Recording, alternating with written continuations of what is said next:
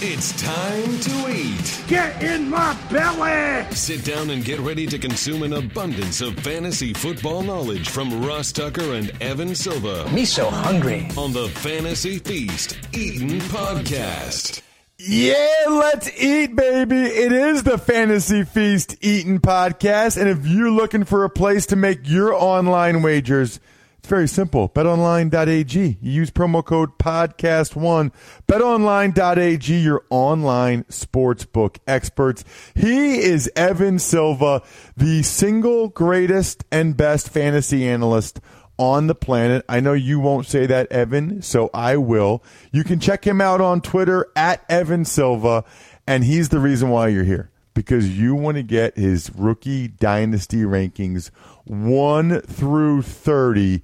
This is what it's all about for those of you that play dynasty. And really, even if you don't, I mentioned this last week, very important for everybody to know where Evan ranks these rookies for all the redraft leagues, any league you're in. I don't care, DFL, I don't care what league you're in. You got to know where Evan has these rookies heading into the season. You also, oh, by the way, I didn't even mention, I'm Ross Tucker, former NFL offensive lineman. I got a bunch of different podcasts, Ross Tucker Football Podcast. If you like gambling on the games, it's the Even Money Podcast. If you like the draft in college, it's the College Draft Podcast. If you like the business of the NFL, Andrew Brandt's all over the business of sports. And, of course, the Fantasy Feast. Love when you guys spread the word just by retweeting Evan at Evan Silva or me at Ross Tucker NFL. I also love telling you about incredible deals that you otherwise wouldn't know about, like Lightstream. Look, it's not a crime to have credit card debt, but in my mind, it's criminal to not at least explore Lightstream to pay off that credit card debt. Be smart. Pay it off. You can get a fixed rate from these dudes for 5.95% APR with AutoPay. Think about what you're paying on your credit cards right now. Wipe out the credit card debt. Boom, wipe it out, and then just pay Lightstream 5.95%. I mean, it could be anywhere from $5,000 to $100,000. There's no fees. You're just paying the rate. If you want to save even more, you guys can get an additional interest rate discount if you go to lightstream.com/feast. That's the key. lightstream.com/feast. lightstream.com/feast. Huge. Highly recommend it. Subject to credit approval, of course. Rate includes 0.5% auto pay discount. Terms and conditions apply, and offers are subject to change without notice. Visit lightstream.com/feast for more information. Absolutely an awesome deal for you dudes. Speaking of awesome, Evan, let's do it. We did your 5 undrafted running backs. We did 31 through 50 last week. Let's dive in. Evan, we'll start with number 30. I like it. Now we're getting into some of the big names. Ravens wide receiver Miles Boykin. There's an opportunity there in Baltimore. Yeah, Miles Boykin quite literally tested as the best athlete that attended the combine out of anyone. I mean, like literally, better than some of those pass rushers, Montez Sweat, and the guy that the Panthers took at number 16 overall. Miles Boykin had a better combine than any of those guys, but he only produced for 1 year at Notre Dame, and he goes to a situation where he's probably not going to get a lot of targets. You go back and look at how the Ravens conducted their offense last season. Lamar Jackson did not hit 30 pass attempts in any of his regular season starts. So that's a big concern for Marquise Brown, who we're eventually going to get to, and it's a big concern for Miles Boykin. And look, I wish that Miles Boykin had gone to a better fantasy landing spot because I really wanted to like him in fantasy, but it's tough to like him in fantasy when you know that the future holds 3 to 5 targets per game. 29, Vikings tight end Irv Smith, which seems like a fluid situation with Kyle Rudolph right now. I guess I'm wondering if Kyle Rudolph's not there, Evan, how much that would affect your rankings for Irv Smith. I'm already kind of factoring it in. I mean, we've heard rumblings that Kyle Rudolph isn't going to be there for months, in my mind. So, and it doesn't make sense for Kyle Rudolph to be there, actually, because they've got Tyler Conklin there as well, who can kind of perform a lot of the duties that Kyle Rudolph can. And they've also got David Morgan, who is a really good blocking tight end, and they drafted Irv Smith, now a receiving tight end. So, I mean, they are prepared to move on from Kyle Rudolph. I would be very, very, very surprised if Kyle Rudolph is on the 2019 roster. I think he's either going to get cut or he's going to get traded in a pick swap trade to a team like the Patriots. With Irv Smith, you know, I really didn't love him coming out of college. I mean, 240-pound tight ends tend to really not make it in the NFL, or they tend to become limited role players. But if they do move on from Kyle Rudolph, which I think that they will, that's going to free up a lot of opportunity for Irv Smith. This guy did have over 700 receiving yards this past year at Alabama, which is a ton for a wide receiver, you know, let alone a tight end at that school, which runs the ball a lot, you know. And I think that Irv Smith has kind of grown on me a little bit, but I still have him at 29. It's not particularly high. You know, at a devalued position in fantasy, he gets bumped down a little bit, even though he has gotten benefits post-draft. 28, Packers tight end Jace Sternberger. Yeah, Jace Sternberger, you know, Greg Cosell had him as the number 2 tight end in this draft behind only Hawkinson, ahead of Noah Fant. And I liked him a lot when I watched him play. He also averaged over 17 yards per reception this past year at Texas A&M. That's not a statistic you see very often that high from a tight end. Tight ends tend to be in the 10 to 13 yards per reception range. Jace Sternberger, over 17 yards per reception. 77% of his receptions turned into first downs or touchdowns this past year. When you watch him play, you see him moving around everywhere. He played tight end, slot, H-back, even outside receiver. His test results weren't that great, 4.76, 7.16 three-cone time, but they're not terrible either. And I think when you watch him play, you can tell that he's athletic and he's got great, great hands. And Jimmy Graham, I think, is kind of running out of gas. So it's a good situation, short and long term, for Jace Sternberger. We could see him producing, I think, as early as the second half of this season.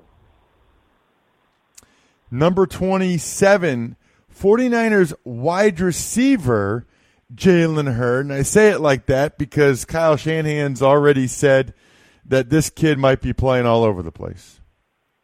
Yeah, I feel like this guy is going to be a major conundrum for fantasy sites in terms of position eligibility, because he began his career as a running back starting over Alvin Kamara at Tennessee. He goes to Baylor, has a great season, catching a ton of passes to finish out his career, and then he goes to the NFL, and Kyle Shanahan discusses him like he might play tight end. So, and he's 6'5", 230. I mean, he's 6'5", 230, and he was a starting running back and a good one in the SEC. That's pretty darn impressive. He only ran 4.64, 4.66 before the draft. So I think that his measurables actually do line up best with a tight end. But he was a slot receiver this past year at Baylor. And, it's going to be just interesting to see what position eligibility because if he has multiple position eligibility, that's going to greatly enhance his fantasy value, and I can definitely see him getting there. How do they decide that? It's, sometimes they'll change in season. You remember when Ty Montgomery was ticketed to be like a backup slot receiver behind Randall Cobb, but then he winds up being the Packers starting running back, and some websites gave him an additional position position eligibility during the season, but some sites didn't, and the sites that didn't made a mistake. Like, you have to. I mean, it's a very non-exact science. Number 26, Steelers running back Benny Snell. Yeah, so I actually wanted to ask you about this, Ross. Do you think that Benny Snell poses a threat to James Conner? James Conner, Benny Snell's a fourth-round pick. I mean, that's nothing to sneeze at the running back position these days. They've got Jalen Samuels there. I mean, are we starting to get a little concerned about James Conner's role? I think Conner will always be the lead dog. I just think it's a question of how many snaps, how many reps they give to Benny Snell, and I don't think we can really know that till we see, what he does in preseason, how he does in pass pro, things like that. I think that they're happy with Conner as the number one guy, but there's enough injury risk and health risk, I guess, with Conner that they wanted to make sure they had another option and another guy. I mean, that's why they drafted Conner when they had Le'Veon Bell. They always kind of want to have that next guy or another option. And Snell's got that, hard charging kind of style and personality that I swear it's like sometimes they draft people because Steelers fans will just love the guy, like the way he plays. Yeah. Yeah, I agree with that, and I think that's good analysis. So we can move on to the next one. Next one is number 25, and that is Jags running back Raquel Armstead. I feel like this is a guy not a lot of people know about.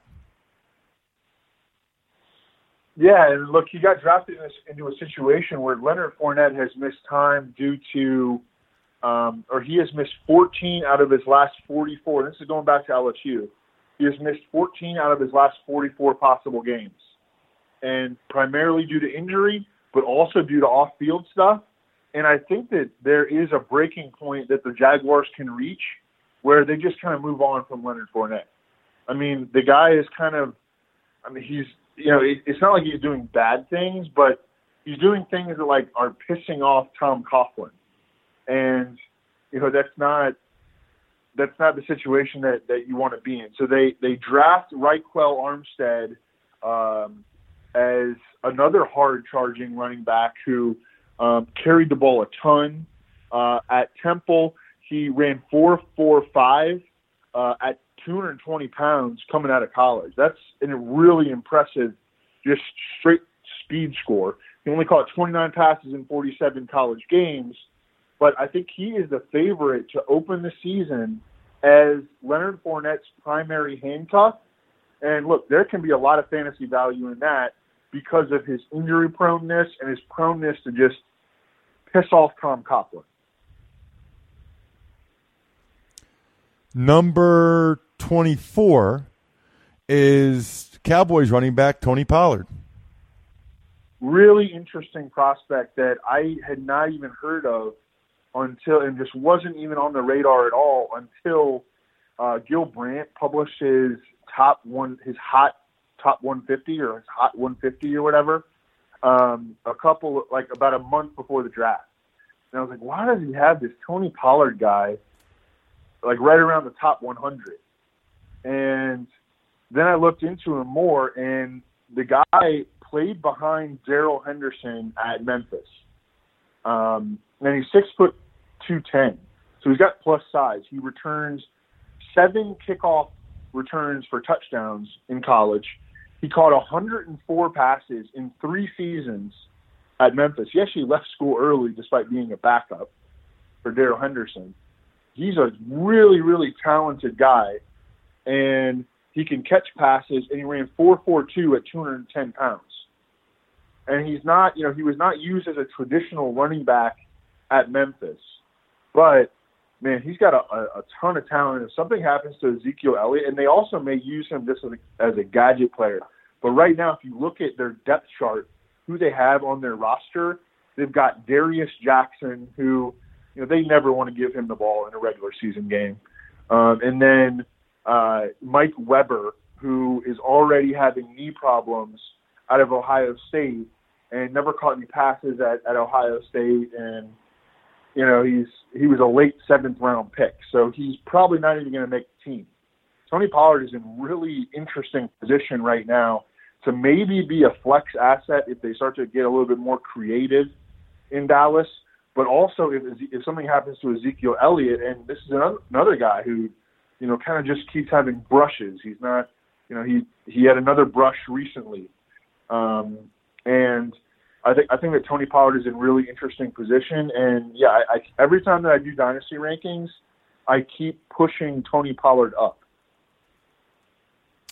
23, Cardinals wide receiver Hakeem Butler, one of the most polarizing prospects in the draft.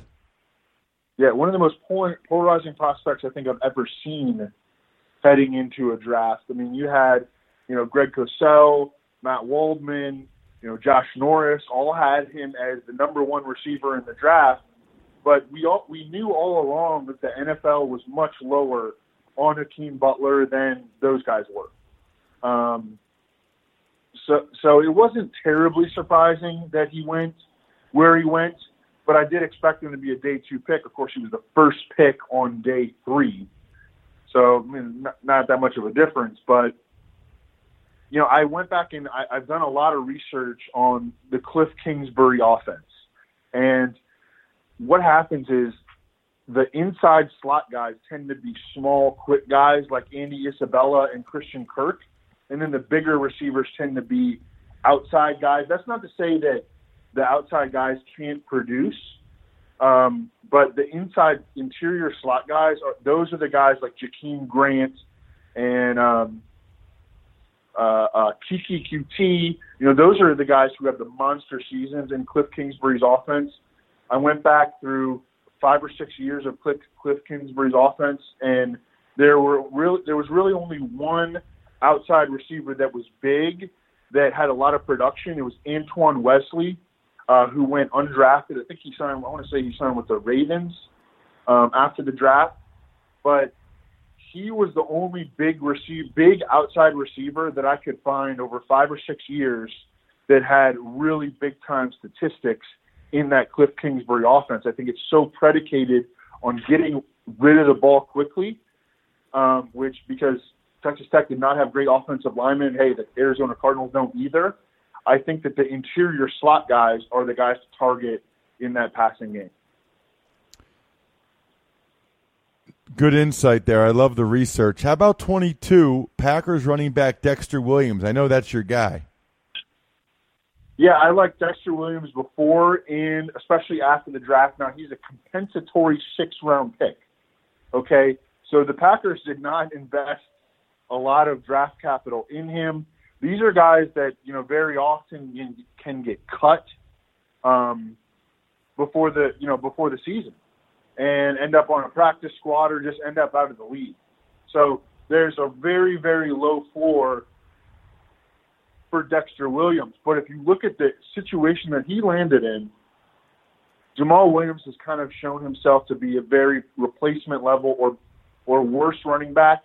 And the number 1 back, Aaron Jones, has missed 8 games over the last 2 seasons due to multiple MCL injuries and also off-field stuff.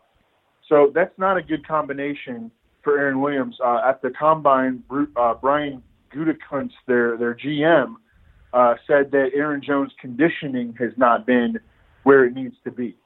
So Dexter Williams landed, I think he's a really talented back. He's really explosive. And he landed in a situation where his opportunity might be better than a lot of people think.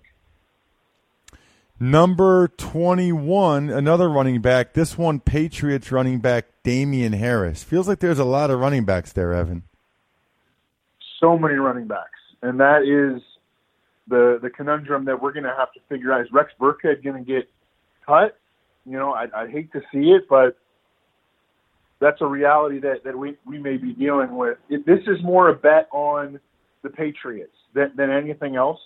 And running backs that go to the Patriots, although they don't get, you know, feature back workhorse usage, they tend to be very productive when they do get opportunities. Where is Damien Harris going to slot in? I'm not sure. But, this is a bet on a team. And I think the Patriots are very much moving toward becoming a power running team. We saw what they did in the second half of last season. They drafted, 2 or 3 more offensive linemen. They drafted Damien Harris out of Alabama, 1 year after drafting Sony Michel in the first round. And you look at their receiver depth chart, not real good. So I think that they're very much transitioning to a team that is going to run the ball a ton in the next, 1, 2, 3 years. Let's get to number 20, and it's a first-rounder. Broncos tight end Noah Fant. Yeah, he plays a devalued position. When is he going to hit? I'm not sure. He's also, I think he's an exciting prospect, but, is he going to be a true difference maker at the position in fantasy football? It takes a lot to get there and become a true difference maker at tight end in fantasy football. Rob Gronkowski was that guy for a lot of years. Now it's Kelsey, Kittle, and Ertz, but not a whole lot other than them. We can dream up guys like Hunter Henry and O.J. Howard and, Vance McDonald and Jared Cook and hope that they take a step forward, but they really haven't been that yet.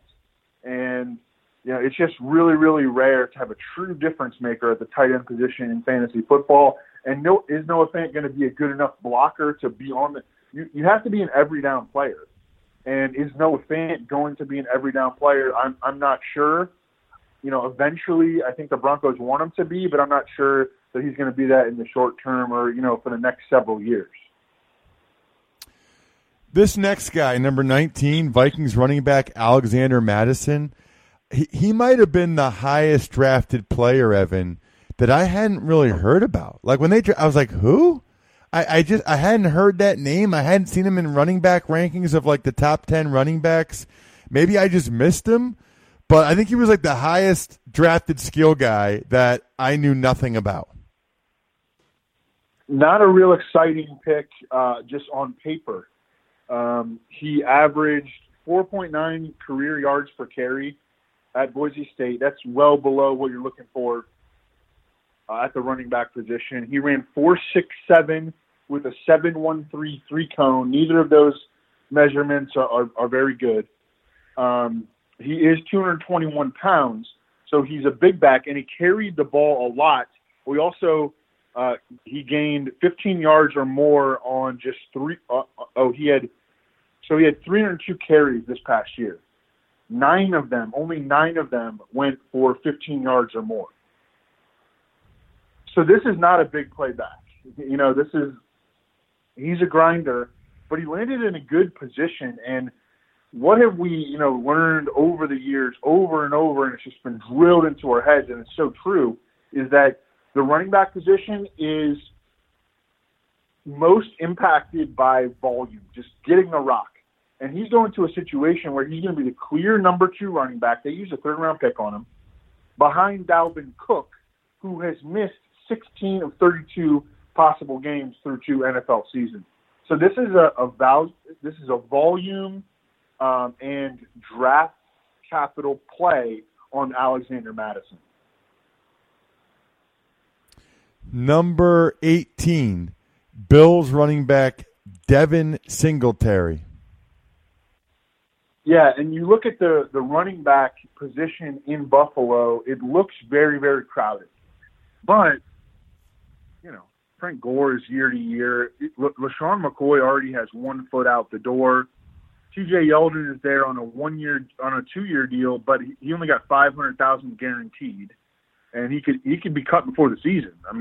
I don't think he will be, because I think that TJ Yeldon is an underrated back, but he's not like a guy that they're counting on long term. This draft pick itself was surprising to me. Devin Singletary, a smaller guy who runs 4.66. That there's not a lot of precedent for guys that are 203 pounds that run 4.66 to become big time NFL backs. But I think that they envision him as their lead back of the future.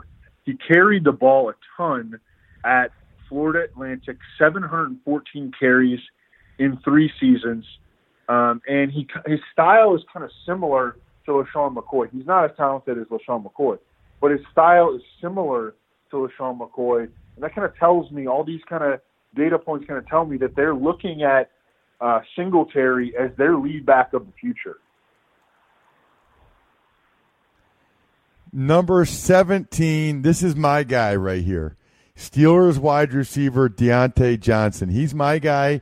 I'm going to give some insight, multiple reasons here. Number one, I called the Toledo, Nevada game last year for CBS Sports Network. So I watched Toledo play, and he is good. He tore up the Miami secondary. I don't know how, but the week before Toledo played Miami in Toledo, which I don't know how that game got scheduled, but at any rate, the Hurricanes, not Miami, Ohio, the Hurricanes, like all their DBs were good and drafted. He tore those kids up. I mean, he lit them up. And he's an unbelievable returner. And not many guys leave the MAC early, but he did because he had dominated it to such extent that it was like, okay, he's a special player. And by the way, even if we knew nothing other than the fact that he was a wide receiver drafted by the Steelers, that's good enough for me. I mean, it really is. It's it's uncanny how good they are at drafting receivers. And combine that with what I saw in person. I met with him, talked with him, had a good head on his shoulders, and I was just really impressed all the way around. I'd be surprised if he doesn't end up outplaying his draft position. And he is going to move into the slot. I mean, he's going to be a slot receiver in Pittsburgh. That's actually kind of a concern for Juju Smith-Schuster. If Deontay Johnson comes on real strong, like we kind of want Juju Smith-Schuster to continue to play 40 to 60% of his snaps in the slot. But I think Deontay Johnson is going to be a slot receiver. He was the best punt returner in the entire draft. He averaged 20 yards per punt return this past season. So he landed in a very, very good position, and I agree with you that he's probably a guy that was very underrated before the draft. You go back and look at how many receiver successes, especially among small receivers, that they originated as return guys. Antonio Brown originated as a return guy. He was an unbelievable punt returner early in his career when no one knew about him for the Steelers. Odell Beckham was an unbelievable punt returner at LSU. Deshaun Jackson was a great kickoff returner at Cal. Even some big T.Y. Hilton was a great punt and kickoff returner. Even some big guys. Dez Bryant was an unbelievable kickoff and punt returner at Oklahoma State. It's just these guys are good with the ball in their hands. And this guy is small, and his paper stats aren't that great at or his paper measurables 4.53 at 183 pounds. But this guy's good with the ball in his hands. And you're right, he got drafted into a great, great situation from the Steelers' historical ability to draft wide receivers to, hey, this guy could be their slot receiver by like week 4 this year. How about number 16? You mentioned him earlier, Cardinals wide receiver Andy Isabella. Yeah, inside slot guy for Cliff Kingsbury. That's going to be a theme throughout the offseason. It's not the biggest sample size going back to his Texas Tech days, but that's where the guys those are the guys that got the most production consistently year over year in this 4-wide spread offense were the inside slot guys, and I think that's exactly what Andy Isabella is going to be. And I think that there is a chance that he could actually make some redraft noise this year if he does lock down one of those inside slot positions. Number 15, Ravens running back Justice Hill. Number 2 SPARQ score among all running backs invited to the Combine. Actually, number 1 was Alex Barnes, who we talked about on the initial podcast. But Justice Hill was number 2, and he was drafted early in the 4th round by the Ravens. He was so good at Oklahoma State as a true freshman that he kept Chris Carson on the bench. Chris Carson, oh, by the way, finished top 5 in the NFL in rushing yards this past season. So, hey, it takes some ability especially for a guy like Justice Hill, who's a little bit smaller, to keep a guy like Chris Carson on the bench. That's a really impressive early career accomplishment. He went on to become very, very productive as both a runner and a receiver at Oklahoma State, and he landed in the run-heaviest offense in the NFL. So I really like the landing spot. I think that they're going to envision him as kind of the Alvin Kamara to Mark Ingram's Mark Ingram in Baltimore. Of course, Mark Ingram is now the Ravens' lead running back. I would not be surprised if Justice Hill, it's week 3 or week 5, and we're like, Justice Hill needs the ball more because this dude is awesome. I mean, I think that we can very much envision that scenario. I think he's a pick in redraft leagues in like the 12th or 13th round. I'm very excited about Justice Hill. Number 14, Kyler Murray, Arizona Cardinals. Probably heard of that guy.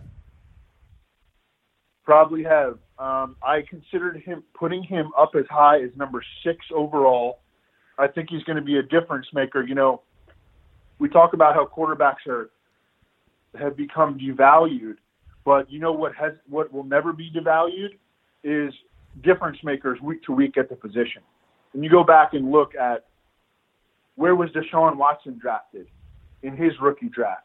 Where was Patrick Mahomes drafted in his rookie draft? Where was Baker Mayfield taken this past year, right at the fringe of the first round? And all those guys, if you went back into their rookie drafts, they belonged in the middle of the first round. Okay? And Kyler Murray, I think, belongs there. And if you have a quarterback need, just take him. Right now, I have him ranked super conservatively here.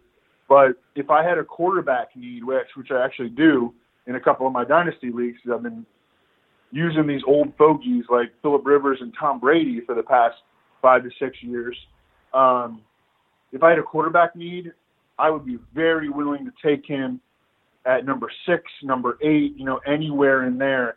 I think he's going to be a difference maker as a dual threat, a guy who's a super aggressive passer and a quick twitch runner.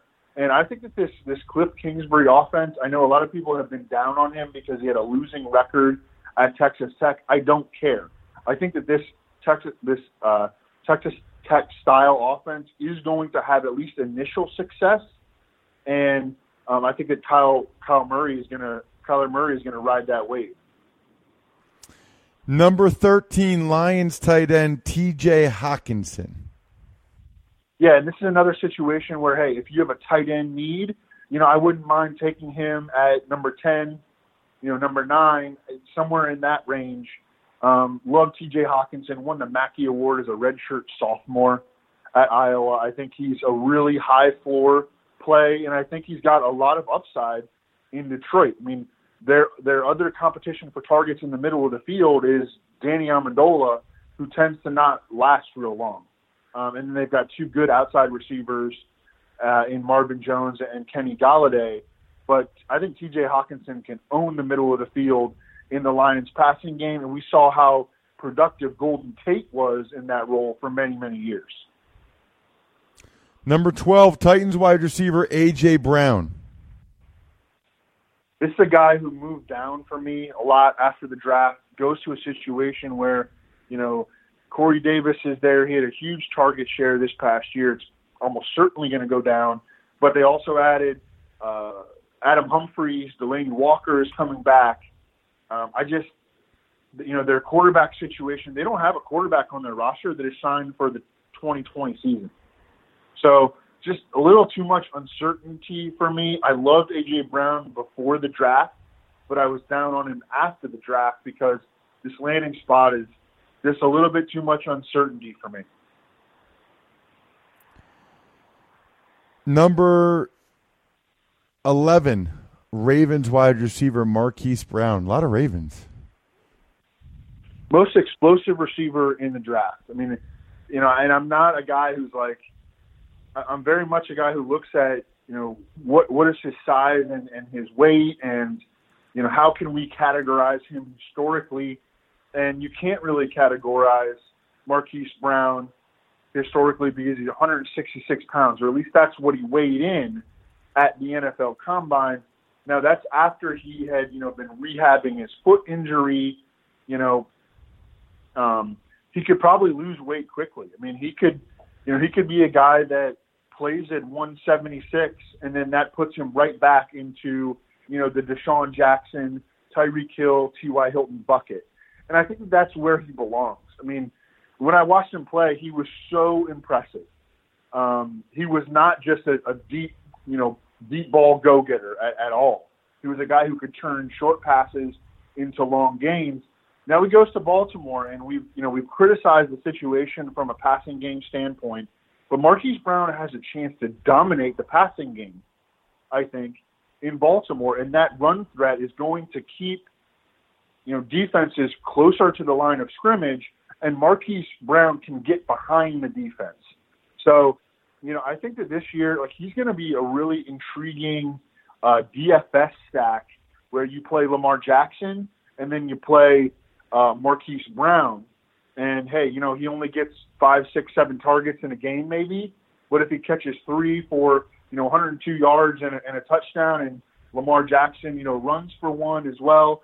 You're really in business. That's kind of the way that I think this offense is going to work. And Marquise Brown, I think, is in maybe a better position than, anyone else as being at the forefront of the passing offense.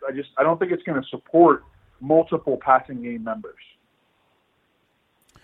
Number 10. We're in the top 10 now. Chiefs wide receiver Mecole Hardman. Mecole Hardman, one of the best return specialists in the draft, and we already talked about the value of guys who are just good with the ball in their hands. Ran 4.33 at 183 pounds, only had 59 catches in his entire college career. This guy and Riley Ridley and Terry Godwin, they had 3 receivers. Georgia had 3 receivers drafted, but none of them had good production at the college level. But Mecole Hardman, from a growth standpoint, this guy just turned 21. He turned 21 in March. He was so good with the ball in his hands, and he goes from, one of the run-heaviest offenses in college football to one of the pass-heaviest and pass-friendliest passing games in the NFL. I think this guy could absolutely explode if he's given the opportunity. A lot of it depends on Tyreek Hill, what's going to happen with Tyreek Hill. But I think at a very minimum, we're going to see Tyreek Hill suspended for 6 to 8 games, and it's entirely possible that he never plays another down for the Chiefs. And that would set up Mecole Hardman to be, potentially their number 1 receiver, Patrick Mahomes' number 1 wide receiver of the future, because Sammy Watkins can't stay healthy. And their other guy is DeMarcus Robinson. Number 9, Niners wide receiver Deebo Samuel. Yep, and there was a time when I had him ranked at number 6 overall. It's not his fault that he moved down to number 9, but I think that's his range. You could take him as early as number 6, and I don't think it would be bad.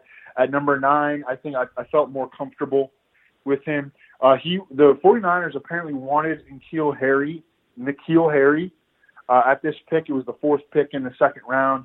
But Deebo Samuel was a guy that they kind of settled on after that. He's 5'11", 214. I think he reminds me a lot of Pierre Garçon.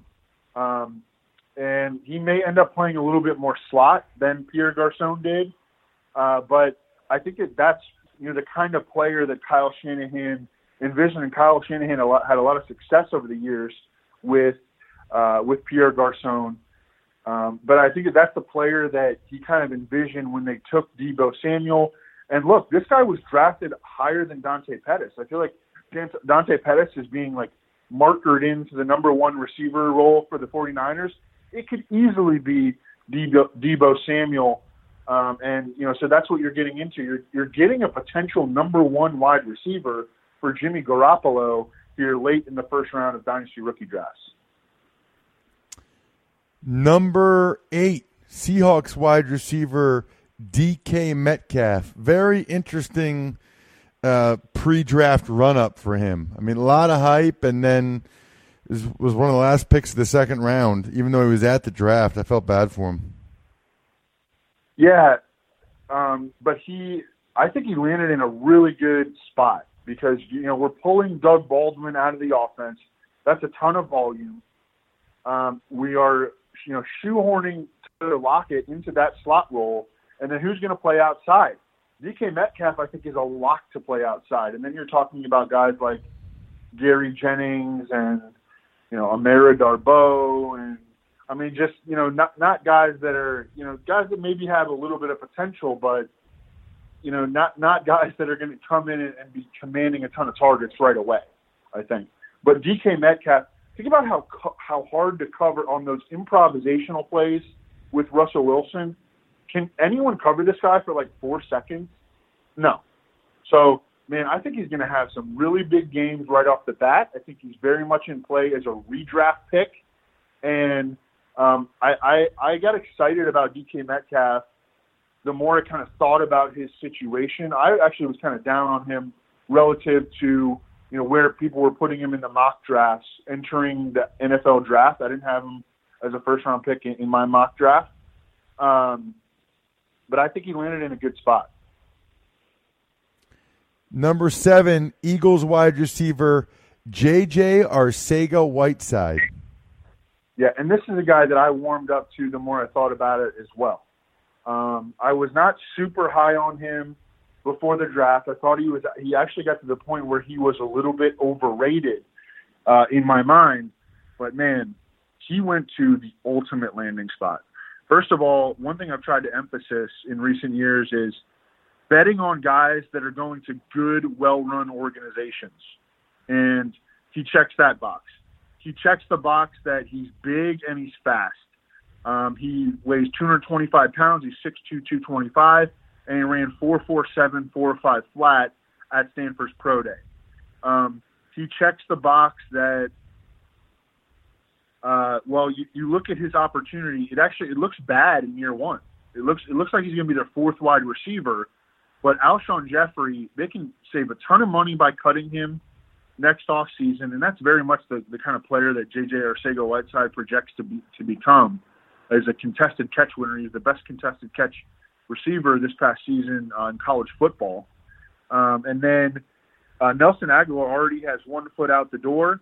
And then Deshaun Jackson is very year to year, and he's going to be 33 in December. J.J. Arcega-Whiteside by 2020 could be Carson Wentz's number 2 receiver. The draft capital that they invested in him is very, very telling. And this is kind of a situation where I throw out my pre-draft evaluation. I'm like, I'm flipping coins anyways. I think everyone's flipping coins really. When it comes to pre-draft evaluations. And you trust the situation, you trust the organization. What one really big thing for me on J.J. Arcega-Whiteside was I started doing rookie dynasty drafts myself, and I could not pass on him at like number 7 overall. He was the guy that I wanted. And, even though I had him ranked at like 14 at that time, but when I actually did rookie dynasty drafts myself, I was like, I'm not passing on J.J. Arcega-Whiteside after, with all the information I know about him.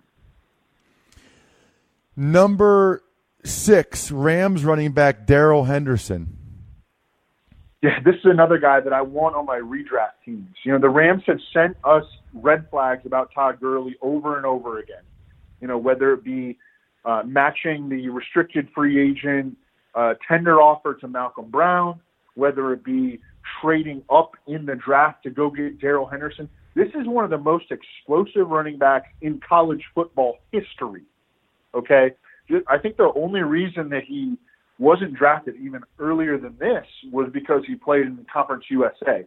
When he averaged over 8 yards per carry all 3 seasons, that he played at Memphis. He caught the football.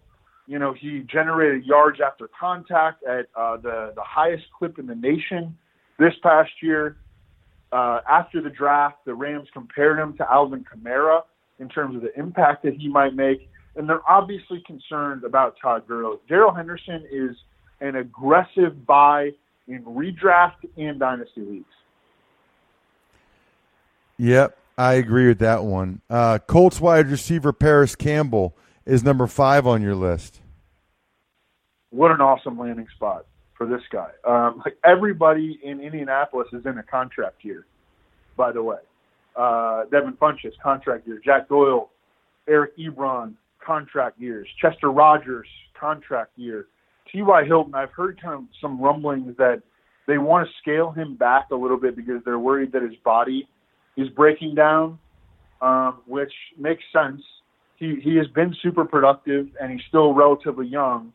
But, you know, they don't want him to endure these 6-week stretches where he's battling a hamstring injury. And, you know, we've seen that happen to a lot of speed receivers over the years. With Paris Campbell, handpicked guy by Frank Reich. Frank Reich wanted this guy. You go back and look at, you know, watch the post-draft or the post-draft YouTube videos on, you know, the Colts draft room. This was the guy that Frank Reich wanted. They actually took Ben Banagoo at, I want to say it was 57 overall, and you could tell that Frank Reich started to get a little tense because they might miss out on Paris Campbell. They came back with their final second-round pick, and they took Paris Campbell, and then he started high-fiving the room. You know, he was really, really excited about this, and for good reason. I think that he's such a good fit as a slot receiver in Indianapolis. There were some landing spots for Paris Campbell where, you know, I wouldn't have especially loved him, but this was the ideal landing spot. Any place like Indianapolis or Kansas City were going to be great, great landing spots for pass catchers. Paris Campbell didn't, you know, run a full route tree at Ohio State. No one runs a full route tree at Ohio State. But, man, he was very, very explosive with the ball in his hands. And I think he's going to fit perfectly, upgrading on Chester Rogers in the slot and potentially becoming a guy who makes, you know, who vies for Offensive Rookie of the Year in as a rookie. Number 4, Bears running back David Montgomery. Yeah, I think that there is a first tier in dynasty rookie drafts, and the cutoff is between pick 4 and 5, because in David Montgomery you were getting pretty much a locked-in lead back in an offense that is returning all 5 offensive line starters in an offense that has a mobile quarterback.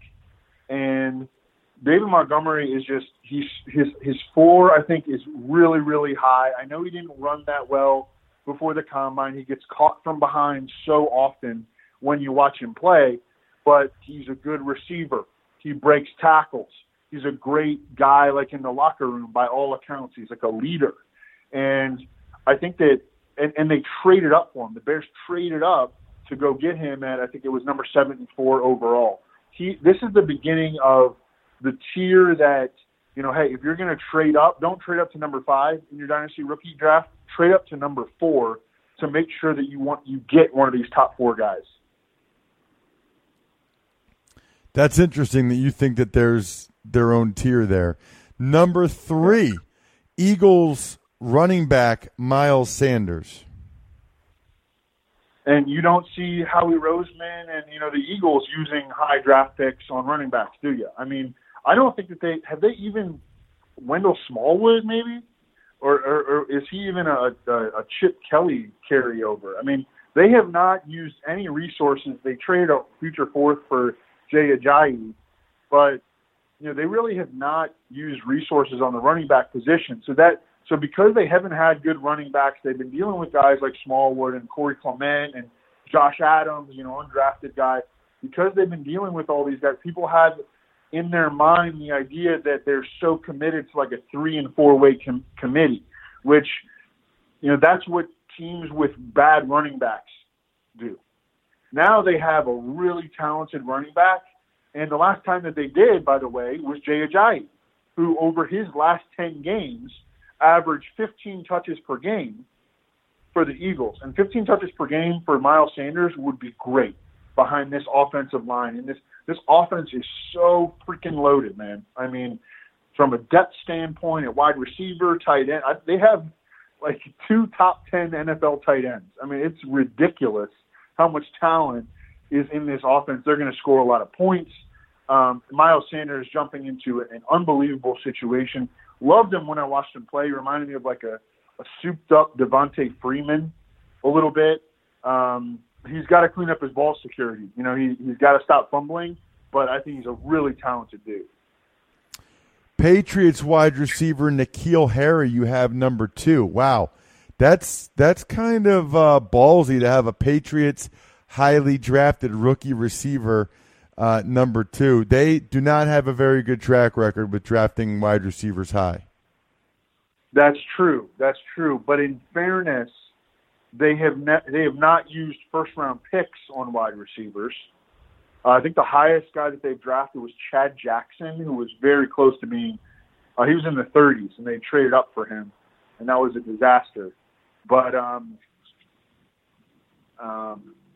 with N'Keal Harry, he's a big physical clasher. I think that he's going to, in part, replace what Rob Gronkowski gave them. I think that they're going to use him between the numbers a lot because they're very good at identifying players' strengths and weaknesses and then adjusting for them.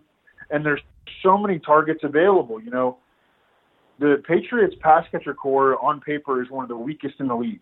It's headed by Julian Edelman, who, I mean, clearly has a lot left in the tank. But, I mean, he's, 33, 34 years old. He's turning 34 years old later this month. And, you know, and then there's a whole lot of nothing. So I think N'Keal Harry is going to a really good spot. I didn't love his separation skills before the draft, but I trust more so than any other team the Patriots to adjust for that and put him in situations where he can succeed. He could be a factor right away, I think, in New England. The number 1 guy, this isn't much of a surprise, the only first-round pick running back, Raiders running back Josh Jacobs. Yep, and, you know, Josh Jacobs did not check every box from a production, from a workload standpoint. He wasn't even a starter at Alabama. But in terms of his workload projection, what we saw from him on tape, and I think he's very much a trust-the-tape prospect because, you know, he didn't work out that great before the draft, and you don't see that great production from him. So you have to trust your eyes on this guy. And I do trust my eyes on Josh Jacobs, and clearly the Raiders do because they drafted him in the first round. But, I mean, he's in position to be a big-time workhorse from day one. He's already like a 3rd and 4th round redraft pick, and I think that that's correct because he is in position to get the ball a lot and be very, very productive in Oakland. Although he didn't have, you know, the workhorse volume at Alabama, no running back in the nation beat his percentage of runs that went for touchdowns or first downs this past year. Over 40% of his runs went for first downs or touchdowns. He can catch the ball.